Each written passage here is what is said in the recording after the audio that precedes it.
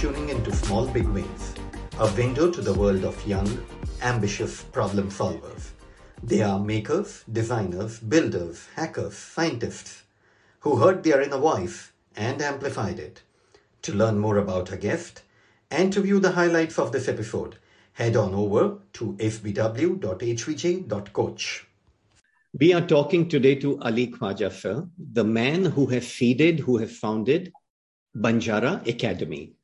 They share it all on their website, the story, the journey about Ali Khwaja sir himself on the Banjara website. But to lay a context, it is important that I read out something verbatim from their website. A. It has been a joy to see that since 1983, anyone can feel comfortable to walk in, phone up, or write to Helping Hands. And for the sake of confidentiality, we do not maintain records, so we do not know how many people we have benefited. B.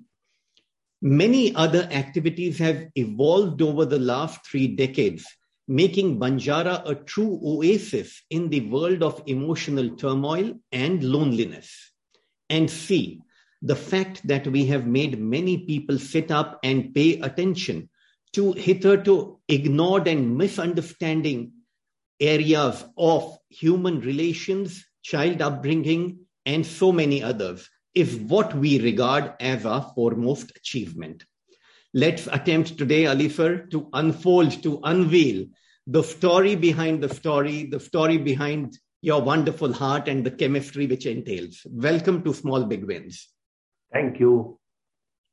Ali sir, I think it's very important that we start with asking you the root of Banjara Academy, particularly how the word Banjara came into being. Yes, Banjara, as you know, means nomads. But Banjaras are a tribe of people who are also known in different places as Banjaras, Lambadas, Lambanis, etc. Now, what happened was that their roots apparently were from Germany and Austria. And they moved down because they were gypsies. They used to be on the move all the time. They came down towards the Middle East. From there, they came with the invading armies right up to Delhi. And with the Mughal armies, they came all the way down to the Deccan Plateau.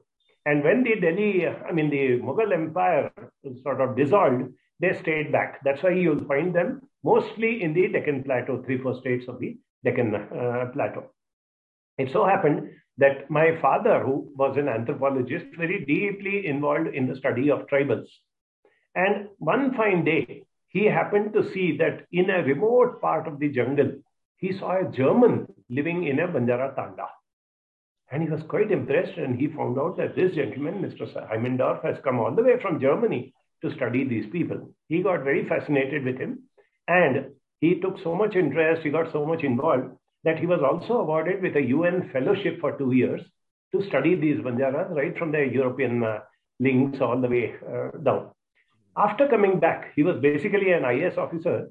He persuaded the government to start for the first time what is known as a Directorate of Tribal Welfare.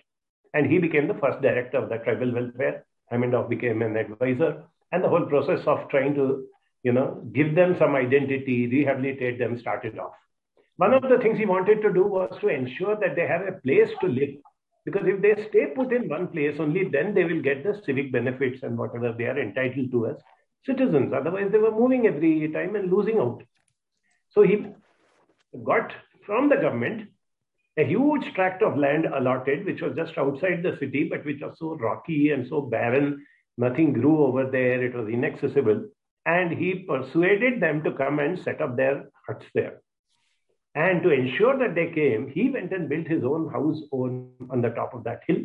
And I was born over there. So when I was born, I was surrounded by 600 families of these Banjaras. I happened to be literally an adopted child of theirs.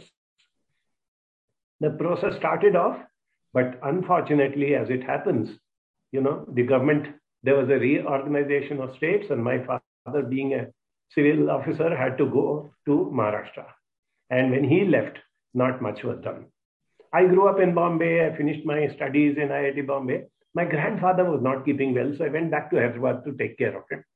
And that is when I got in touch with these people and found out that they have been struggling for years and years to get recognition as a scheduled tribe, which is their birthright. So I helped them to whatever extent I can. We brought out a publication, for example, which would go to all the top people in the country. We created some awareness. We did some activism. We did all that I could help them, because most of them were illiterate people, whatever I could do. And just before 1980, we managed to get them this recognition as scheduled tribe. Mm-hmm. So in a nutshell, what happened was that I was so fascinated with these people. The name itself sounds so simple and nice in any language, if you see. And most importantly, I consider myself as a Banjara. Though I don't physically move from one place to another, but my mind is always on the move. So I thought, the most ideal thing is to call myself a Banjara and call our academy a Banjara Academy. And if I'm not wrong, this is the place which came to be known as Banjara Hills in Hyderabad. That's right. Subsequently, because my father left and there was no sort of, patron left for these people, the city grew and the land values went up, and most of the Banjaras got tempted by the offers to sell their plots and move out. And subsequently, because of the good view it commands and the proximity to the city and all, Banjara Hills became one of the most luxurious localities and continues to be like that. Absolutely. But what a living example your father was. So he saw this German and then he persuaded the government and then he went on top of that hill and built his own house over there. So that he inspires all those people to come and give them the faith. Yeah. I was a baby at that time, but he used to tell me that his car would not go up because there wasn't any proper road. So whenever he would come back home and he would come to that edge, half a dozen of those people would come running and push his car all the way to the top. Sir, in what you are today and all the journey over the last 4 decades, what have been some of the most indelible influences from your father, from your parents in shaping you? My father and my grandfather have been great influences. In fact, my grandfather lived up to the ripe old age of 97, and he was fit and fine till a few months before he passed off. He was a very, very big role model to me in terms of, being autonomous, being balanced, accepting life as it came, and ensuring that you do things for others. Just to give you an example, in those good old days, he was also a senior government employee. And when he retired from government service, in those days, you had to go to what was known as the pension payment office and collect your pension every month. There was no banking system at that time. Then he would go there because of his position and all. They would give him respect. They would make him sit down, and in 5 minutes, they would pay the money and go away. But he noticed that the lower staff, class 3, class 4 that we call them, they were treated so badly by the staff. We were made to wait for hours. All those things were happening. He started getting very agitated. One day, he fired that fellow and he said that, he's your senior. Tomorrow you are going to be in his shoes when you retire. Why are you behaving so badly with them? Apparently, that gentleman said, sir, whenever you come, don't we give you respect? Don't we do everything? Don't we see that you are taken care of? Why are you taking up cudgels on their behalf? Are you their advocate? It struck a chord. And my grandfather said, yes, I think they need an advocate. So he went and enrolled in law college. Oh my God. He completed his law, put on his black coat, and the first 5 days of the month, he would go there, sit down under a tree just in front of the office, and tell all these people, if anybody misbehaves with you, tell them that my advocate is sitting outside and call him in. In majority of the cases, that was enough. And in case somebody still, was not reasonable with them, he would walk in and he would say, yes, I am his advocate. Do you want me to drag you to a court of law, or will you do things? And work would be done. For years, he kept doing something like that.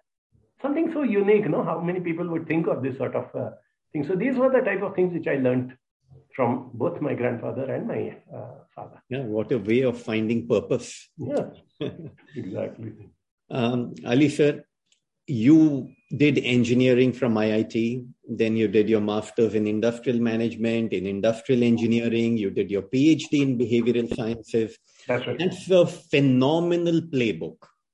And after doing all this, you did not start a business or you did not become part of any business, but you gave a completely different route to life. What was that? Why was that? No, I don't think technically it is right to say that I did not start a business or become part of a business. I did. Only thing was that I was not into the usual rat race, which a typical businessman is supposed to be. So I got in. I started off with a consultancy with project works and this and that. Whenever something fascinating would be happening, whenever a person known to me would be doing something which I felt is of value and it has got a social objective, and this person who's doing it is a very deserving person, I would get into part of it. I would earn money also from them. It's not that I did it, but I kept my identity and I kept my isolation, saying that I'm not going to get caught in by becoming a full-timer or getting into that 9-to-5 job or something. So I always used to do that. Whenever I was unhappy, I would say, thank you, I'm moving out. You don't even have to pay me. I'll go ahead and do something else. So like that, I did get a lot of exposure to the corporate world, the industrial world. And slowly, most of my work started moving towards what we today call as HR. The word HR was not there 50 years back. But, it became more of people-oriented. So whenever somebody was doing some work and I was associated with the organization, I would say, people are your greatest assets. Please pay attention to people. I'm willing to train them. I'm willing to build that teamwork. I'm willing to assess them. So a lot of my time went into that. And that is when I realized that there is this thing called counseling. I had never heard the word till I think I was almost 35 years of age. And the moment I took to that, I realized this is my calling. And is it at that time you went to do your PhD? Yes, it so happened that when I started doing counseling and I became successful at it, people started inviting me to give talks, to conduct workshops, to do training, to train other counselors, including a couple of universities used to invite me to do their faculty development programs for psychology professors and lecturers. At one point, people started questioning, saying that, what gives you the right to teach these people? What is your qualification? That is when I said, okay, the qualification is what you want. I'll get it done. I was very lucky to find a very, very wonderful person. Two people, in fact, the guide and the associate guide, both were such wonderful people.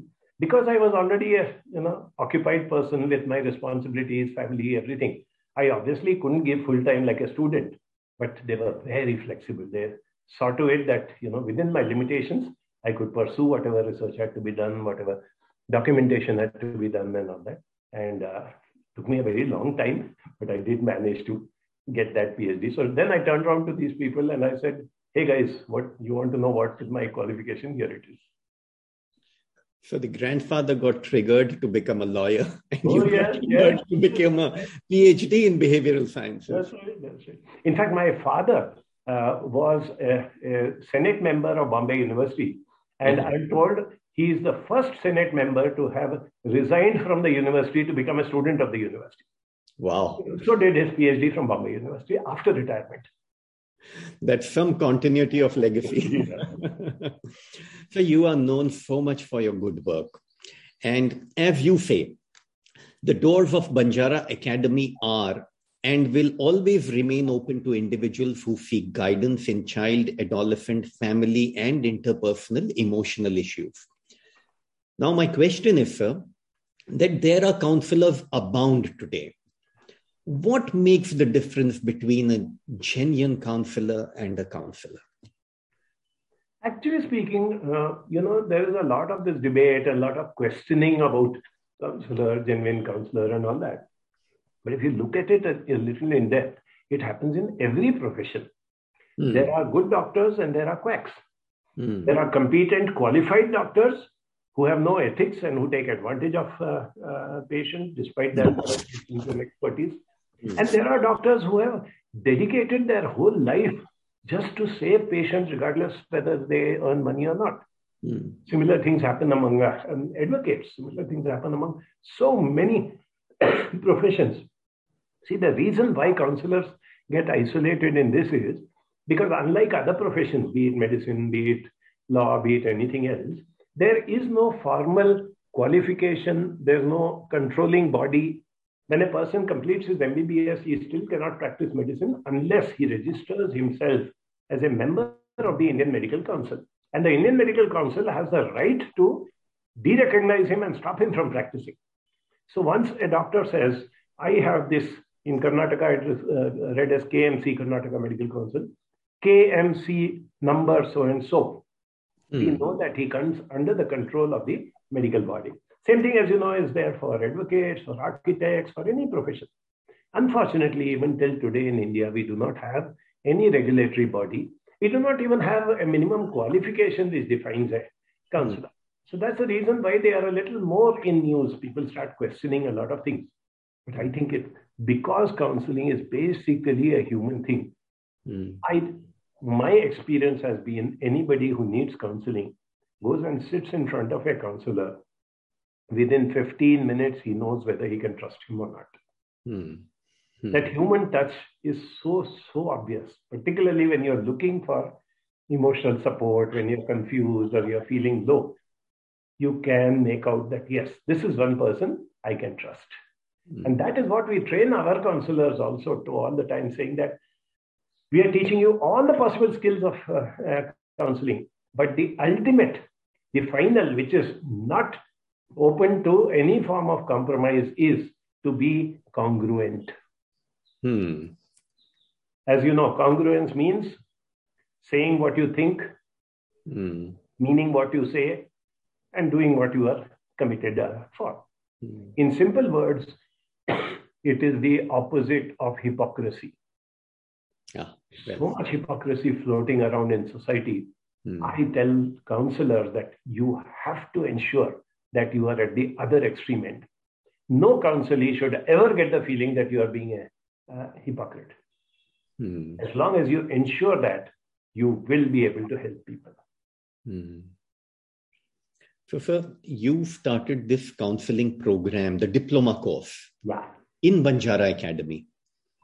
So, this was started a few years after the academy was formed? Yes. We initially, as you read out in the introduction, we started off with the free counseling center, which is called Helping Hand. For that, we used to have short-term training programs. Anybody who wants to be a volunteer, we used to start off with a 10-day program. And then every month, we used to have a 2-day, update on that. So these people used to come. They would give their voluntary services. And obviously, we wouldn't charge them any money to get trained. And we wanted a commitment from them of once a week, 3 hours. So whoever could commit 3 hours per week became a volunteer and started doing the work. We were very happy doing that. Once we started with our center and we were providing counseling service, a couple of hospitals invited us, saying that there are a lot of patients who need a little bit of emotional support. Can you do that? So our volunteers started going there. That's how it was expanding. At one point, some people approached and said, I want to be trained to become a counselor, but for various reasons, I cannot be a volunteer with your organization. I cannot, give my services to you. Maybe they belong to a different city, or maybe they have other commitments, or whatever maybe the reason. I want to learn counseling and practice it somewhere else. I'm willing to pay you for it. That is when it struck us that if we charge fees from those who are not going to be volunteers, it can subsidize the organization of these programs. True. For those who are going to be our volunteers. So that is how the paid concept of the program started. Started with 10 days, then we expanded to 6 weeks, then we expanded to 3 months. In 1999, we finally came to the conclusion that counseling cannot be done haphazardly by just a few weeks. Let us have an exhaustive program where people come in, they learn something, they go back, and they practice or they get exposure to society, and then they come back again next week. So we came up with this idea, twice a week, 2 hours. Come and spend that time with us. And we are not going to have any theory, any textbook, any examination to ensure that you don't get distracted into rote learning. And whatever at the practical level we are teaching you, you go and practice. Or you just go and observe. We talk about marriage counseling. Even if you're not competent right now to do marriage counseling, observe married couples. See why they are happy, why they are not happy, who becomes happy, who doesn't become happy, what are the ways in which they can make themselves happy. So when you start observing that, when you come back next week and share with us, again, we take you forward. So in 1999, we started this one-year program, which we call as the Diploma in Counseling Skills. And right now we are in the process of completing the 23rd batch. It's been a really rewarding experience, I would say. I was speaking to one of the participants of your program. Yeah. And she mentioned that, during this entire program, there is a very large amount of time spent in hospices, drug addiction, HIV, LGBTQ. And in fact, she was part of your first batch in 1999. And right. She said, even at that time, we were exposed in a deep manner to LGBTQ matters. Very true, very true. Before people had even thought that, something needs to be done or we need to connect to. Yeah. We took that extra step forward. Yeah. And today, I meet so many people, including a few who have today become their activists, leaders, and who made a name for themselves in this community. And who remind me that, sir, I used to be a teenager trying to struggle with my identity and find out something. And you are one person who would come and talk to us and reassure us when nobody was wanting to even touch us with a barge pole.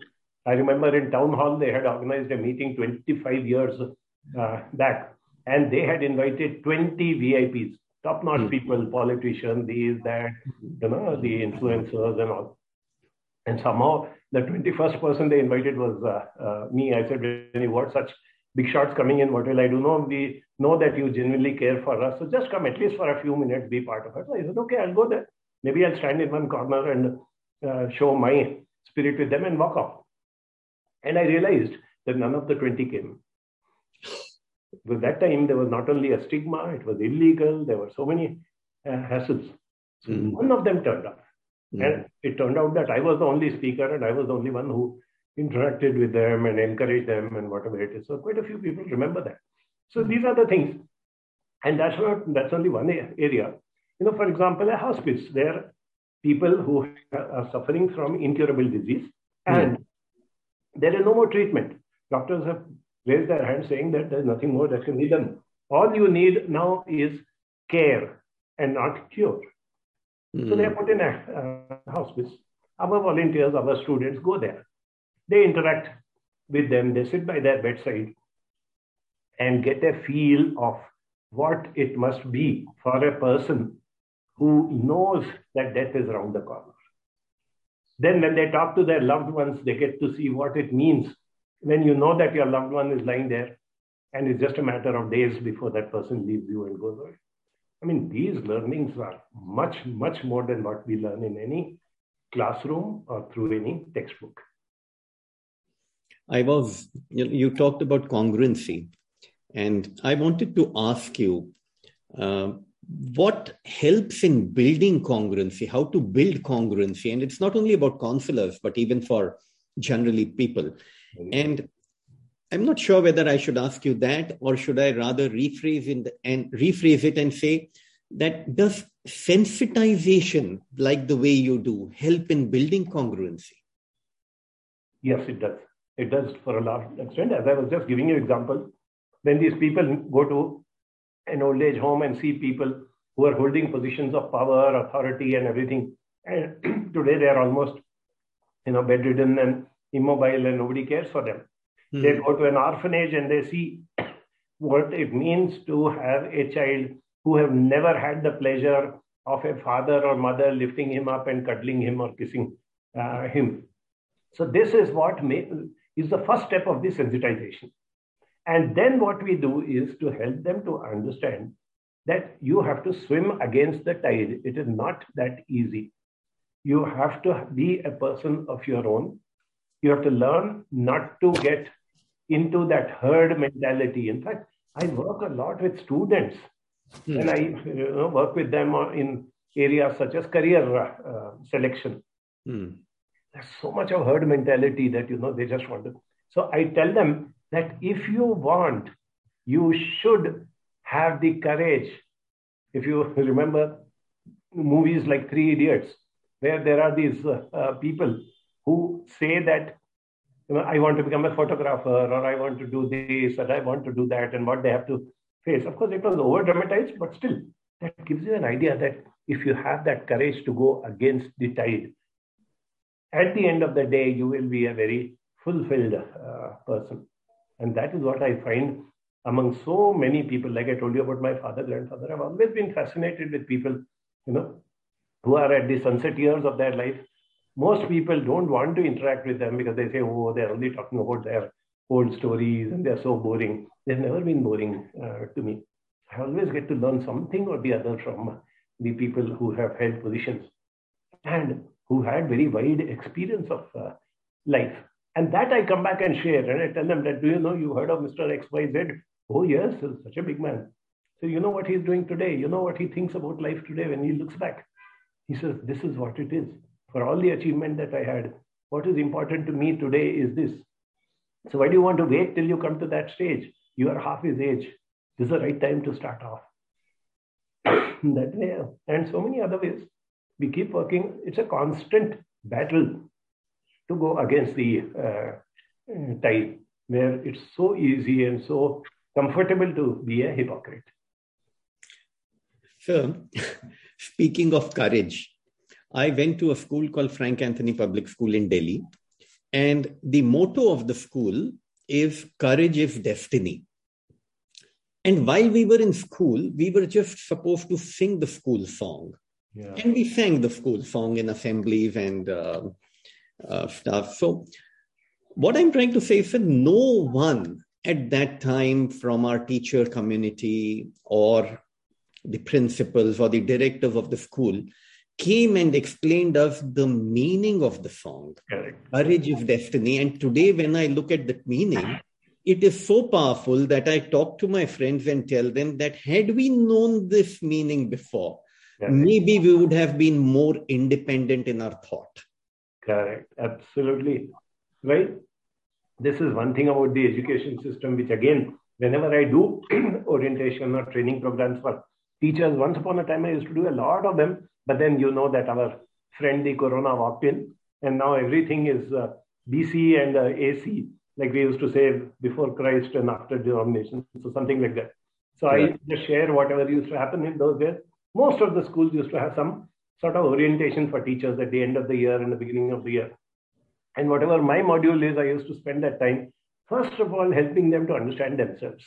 Unless you are at peace within yourself, unless you are comfortable, unless you are a fulfilled person, unless you have the curiosity to learn. When you walk into the school, if you see the slogan of the school, you don't walk past it till you question and say, what is this? If you have that type of thinking, students will automatically pick it up from you. So whenever possible, I keep doing that. There are excellent teachers and people who do that, but they are a minority. Unfortunately, it finally boils down to, have you completed the portion? Talking about, are you at peace with yourself? You write somewhere, sir, that you have met many urchins and you have met many wise masters also. What have been some of the most important indelible things which you have been impregnated with in those meetings? When we were in college, on weekends, sometimes we used to take our cycles and go cycling out from Powai, far away into some areas. We happened to locate an ashram there, which was run by a very young man, highly educated person who had converted into a Swami, and he used to be running that little ashram, which was also an orphanage. He had a few orphans also staying there. One day he made us sit down and he asked us a very nice question. He said that there was this kid, who was brought and dumped in front of our orphanage because he was born as a complete cripple. He couldn't move his limbs. He couldn't talk. He couldn't do anything at all. So he was abandoned. But we took him in. We said, he's after all a child of God. We have to look after him. So we kept him there. We used to, feed him, bathe him, clothe him, do everything for him. But he was lying there like a vegetable. One fine day, a very big businessman, a philanthropist turned up over there. And he said, He offered a sweet to this boy, and this boy couldn't raise his hand to pick up that sweet. And we had to explain that, no, sir, he doesn't even have the ability to even, we have to take the sweet to his mouth and make him. Gentleman was very touched.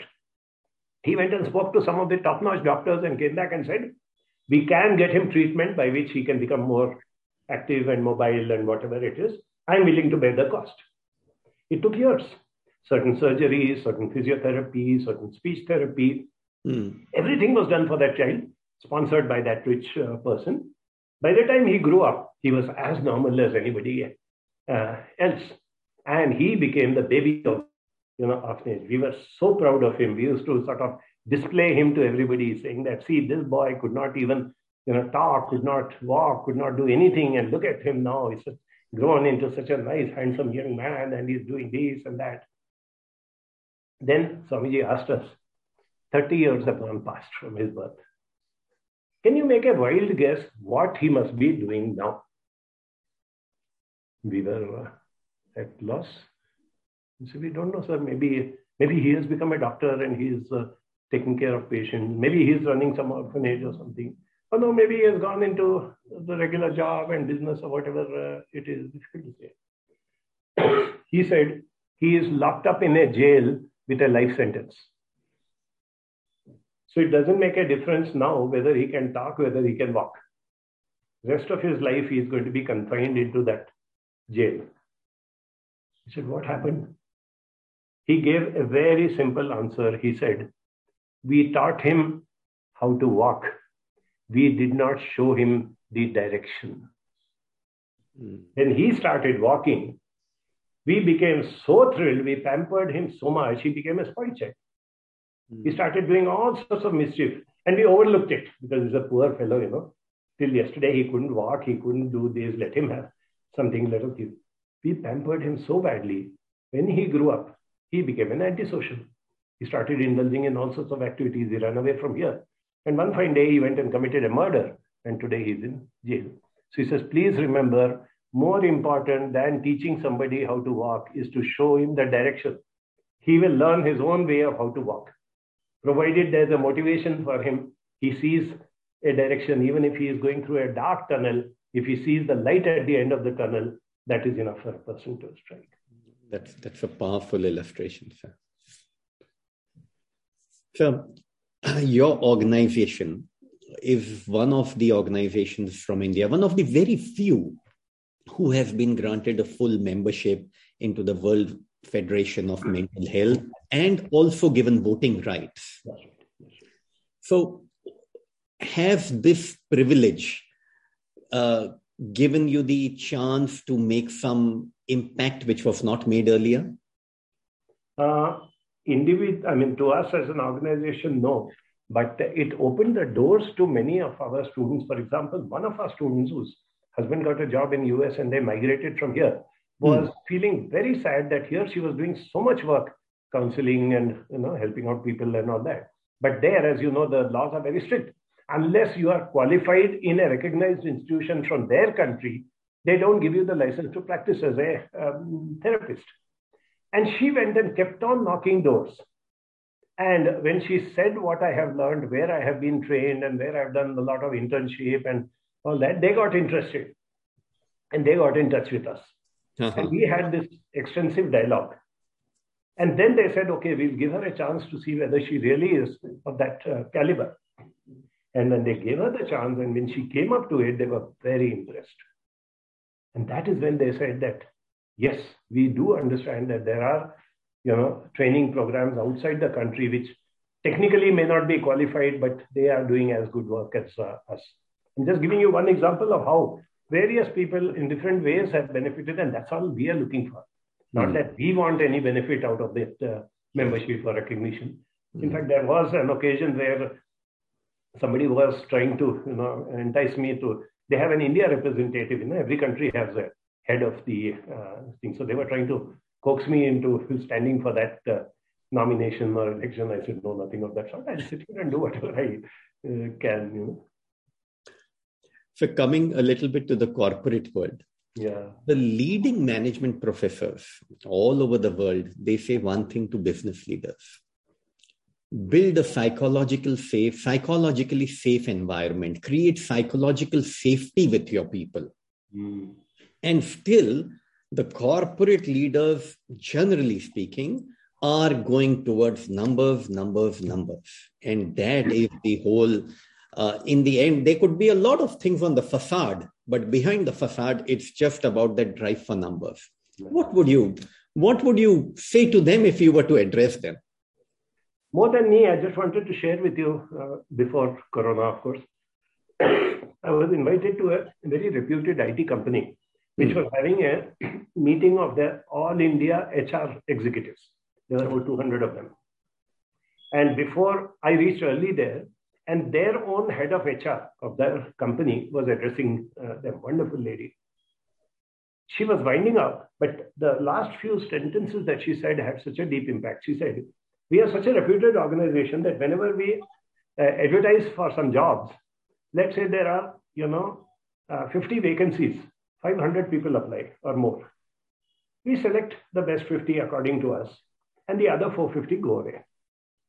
He said, what do you do to show the other 450 who have taken the trouble to come to us that we are a good organization? They are your ambassadors. If you don't bother to even tell them, if you say, yeah, we'll let you know if you're selected, and that poor man is waiting for an email, or you just tell him, no, sorry, you have not been selected, go. Just think of his emotions, what he goes through. He says, can you not spend a few minutes? Call them over to the cafeteria, give them a cup of coffee, talk to them, spend 15 minutes with them and say, best of luck, I hope somewhere else you get a good job. You almost made it, but unfortunately the competition was such that we could not take you. You send them with that. You've got 450 ambassadors speaking so highly about your organization. The same thing happens, inside the organization. There are these people who have absolutely no loyalty to their organization. You will remember the good old days when a person used to get a job in a reputed company. He would probably get a brass plate made with the company's name. The designation is not important, so I would write Ali Khaja, Hindustan Aeronautics Limited, one nice embossed thing, and I would put it up on my house. And next 35 years, I'm working for Hindustan Aeronautics, and whatever promotions and whatever it is, till I retire. Today, I don't think anybody will be interested in investing a few hundred rupees in to make a nameplate with their company's name, because by the time it is delivered, they've already changed their organization. But when I see that this thing is mutual, so if the individual says, I have no loyalty to my organization, the organization says, we have no loyalty to you. Somewhere we have to break this chain, isn't it? We have to make them feel belonged. So I would put it to the seniors, the people who are decision makers. See, the youngster who takes up a job, he is also part of the herd mentality. He has really not experienced life. So he thinks, okay, I'll take this job. If in 1 year I don't get a promotion, I'll jump where I'm getting 30% more salary and I'll go away. But in that 1 year, if you can make him feel comfortable, feel wanted, even if he leaves you and go away, for the rest of his life, he'll be talking about how I spent that 1 year in that organization and how wonderful it was. And many of them will not leave and go away. These, holding back people, removing attrition, I think are very, very important areas. And this started with some of the, what we call as sunrise industries, but it has filtered everywhere. I was so sad to know that there's this college where a friend of mine got appointed as a principal, student of mine. He has finally resigned because he says, every year the management says, pick a few of the senior people who have already put in a number of years of service, create some reason to throw them out. And you would be shocked. He would say, when they are performing so well, why?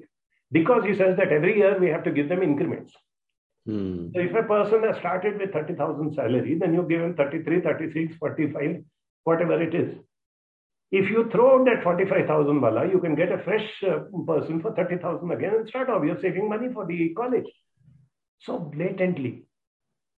But the fact is, how well is your college or your organization running? What is the reputation? Can we have a long-term perspective? Why is it that people go to certain institutions? Why is it that everybody who wants to do engineering wants to go only to IIT or NIT or BITS Pilani?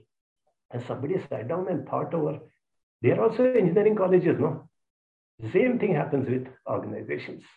If organizations can develop that skill or that attitude, forget about skill. Skill comes easily. Attitude doesn't come easily. If they can develop that attitude that these are, if I have a family member, if I have a nephew or niece or some youngster staying in my house and looking up to me, how much I would feel responsible for them, regardless of whether they misbehave, regardless of whether they are naughty. I would take them along, isn't it? Can we not think of them this way? And then you get that loyalty from them. I think this is so well put. This dehumanization of workplaces, this changing of loyalty to royalty is something which we need to reverse. So, the challenges younger generation faces today, and what are the ways parents can be equipped to deal with those? What are the ways in which they should arm themselves to be good parents and not be just parents who are following progress in schools?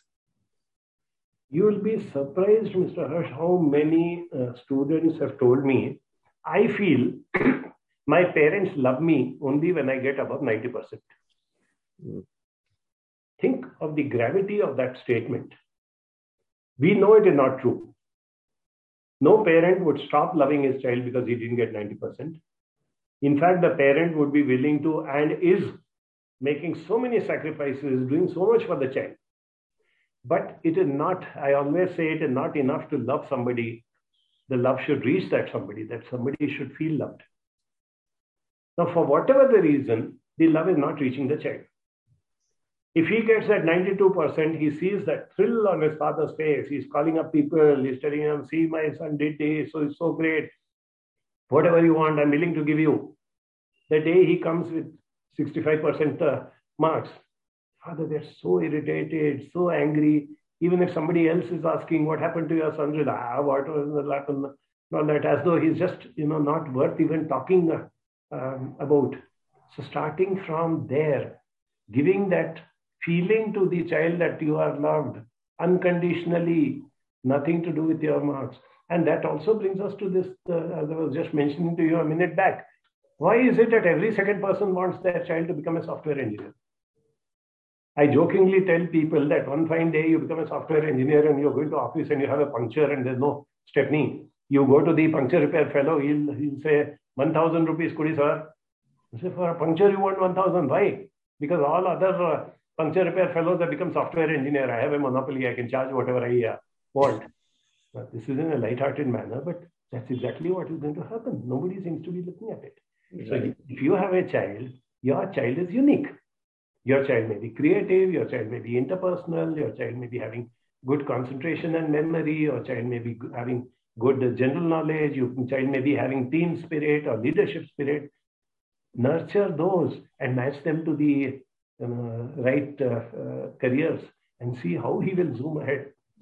Today's children in a country like India can make tons of money in any profession that they are good at.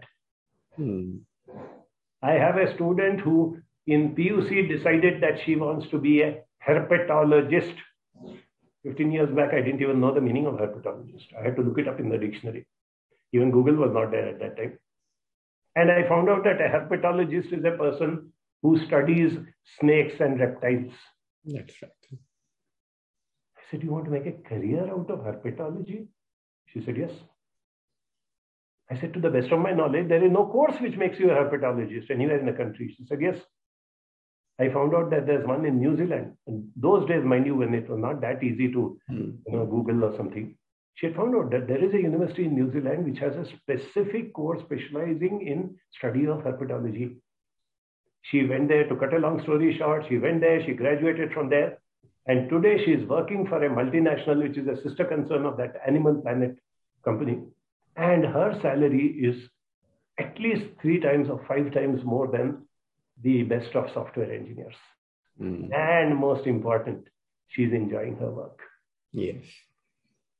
The passion and profession coming together. Yes.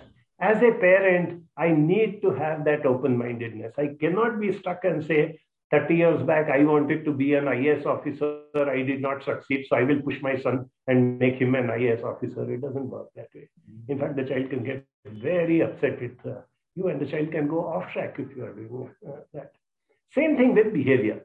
See, there's always been this thing of generation gap. So you have people who are, children who are very well behaved and who are very disciplined. You have children who are very naughty, very hyperactive. All I request parents is differentiate between unwanted behavior and unacceptable behavior. There are certain things which you can say, no, this is not acceptable. Supposing he is violent, supposing he is stealing things from somebody else. This is sorry, this is unacceptable. I'm just not good. But if he wants to spike his hair or do something like that, or put on some funny T-shirt with some obscene message on it and all that, you can say this is unwanted. I don't like it. I would be happy if you don't do it, but if it's so important to you, go ahead. It's not something illegal or immoral. Go ahead with it. Knowing that, I'm not very happy with it. So if you can learn these very basic things of discipline, interacting with the children. And finally, I would even say today's children know much more than their parents in almost every field. Why don't we open out and learn from them instead of all the time trying to show off that I know better than you? Yeah. One of the greatest psychologists from whom I've learned a lot of lessons is this person called Dennis the Menace. There's a cartoon in which Dennis is looking at his mother and saying, why is it that whenever you say we need to talk, it is only you who is doing the talking? Think it over. AI, artificial intelligence. Yeah. Oh, AI, authentic intelligence has been forgotten in pursuing of that artificial intelligence. Artificial intelligence, even data science is growing at such a rapid pace. It's going to be the next thing. What 20 years back IT was, data sciences is going to be in the next decade. That already you may be aware that there are engineering colleges which have now started offering a full-fledged 4-year engineering course in data sciences, artificial intelligence, and all that. But somebody has very nicely, coined a word called DRIP. D-R-I-P. It's an acronym for data rich, insight poor. Data rich, insight poor. Ah, nice. We are rich in data. Yeah. At the touch of a button, you can get data on anything that you get. But you have to have the insight to decipher that data. If you don't have that insight, if you're poor in insight, if you've neglected that aspect of your emotional intelligence and your multiple intelligences, and you have madly or blindly gone ahead with data sciences, artificial intelligence, machine learning, robotics, somewhere or the other, you're going to be losing out on that. I'm not saying it is not good. It's wonderful the way technology has advanced. Go ahead. But don't lose track of what they say drip. If rich data is available now at the touch of a fingerprint, but are you also ensuring that your insight to be able to decipher the data is equally good? So you say that being alone does not make you feel lonely. Yeah. And it's not only about the pandemic, but generally I'm asking you that how does one be alone with himself? What are the ways for, what is the self-care mental health methods which one can use for himself? Because generally when one is alone, he or she is seeking outwards, doesn't want to be alone, wants to go, wants to still seek, wants to go outward. So what is the way of giving some kind of a awareness and a stop to that and going inside? Firstly, let me tell you, for all the people who are alone, they don't have anybody around them, and they want to immediately go out and seek people. There's an equal number of people who are surrounded by others, and they also want to go out because they don't want to be with the others.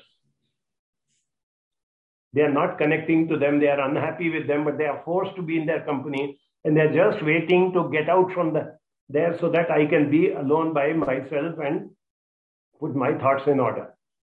This was brought in very wonderfully by an author called Dan Kiley, who wrote a book, Living Together, Feeling Alone.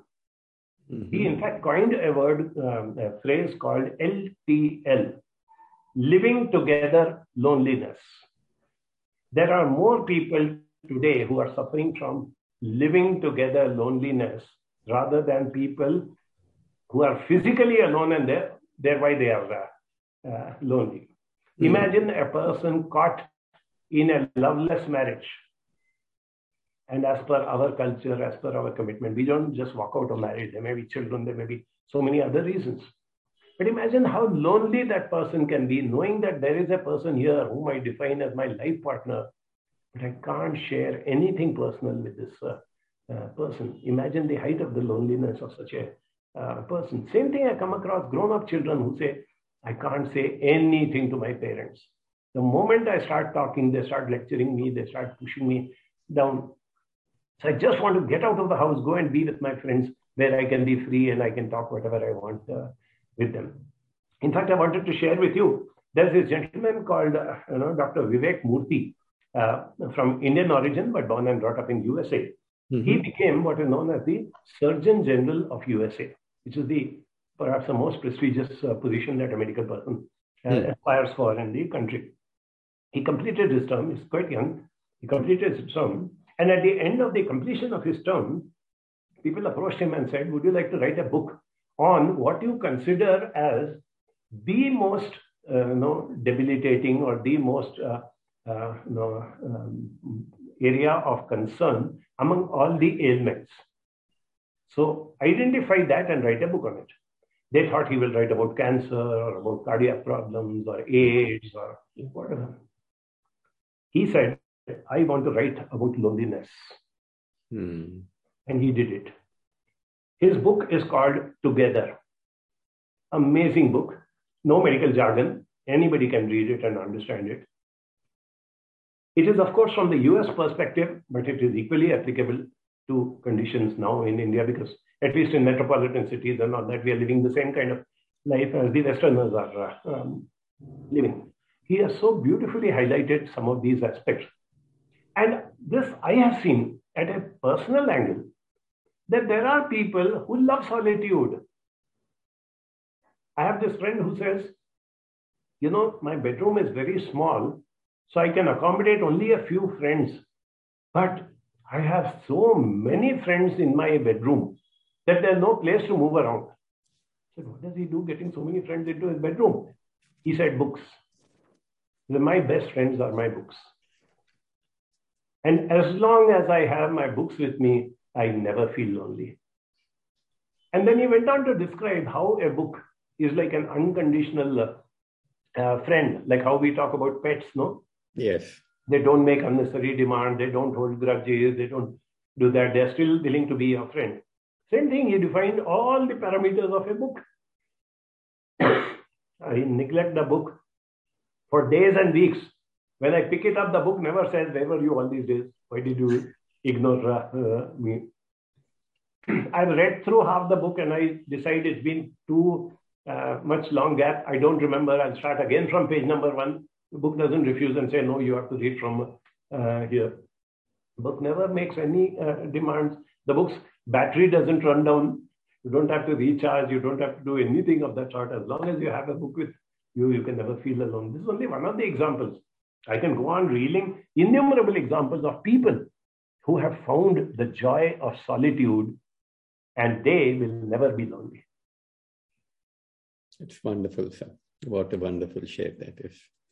Well, sir, I think it has been really a very insightful, very enriching conversation. I think, as you said, direction दिखाना ज़्यादा ज़रूरी है. क्या करना है ये बताना ज़्यादा ज़रूरी है. Absolutely.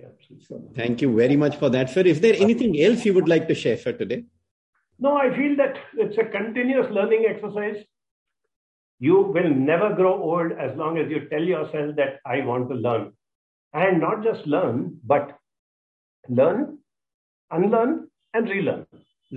If I make that as a motto of my life, regardless of how old I get, how infirm I am, I will still be a happy person till my last days. Thank you so much, sir. And I look forward to seeing you in Bangalore. Certainly, my pleasure. My pleasure.